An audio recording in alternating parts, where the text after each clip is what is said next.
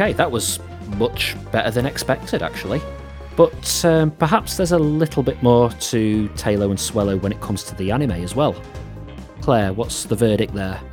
I hate to let you down. No. I'm sorry. We were so high, and now... I'm so sorry. It's okay. It's not your fault. You didn't write or animate the show. We understand that. Right. Unfortunately, there's... Oh, that's harsh. Unfortunately, there's really not much to say outside of Ash owning the Pokemon.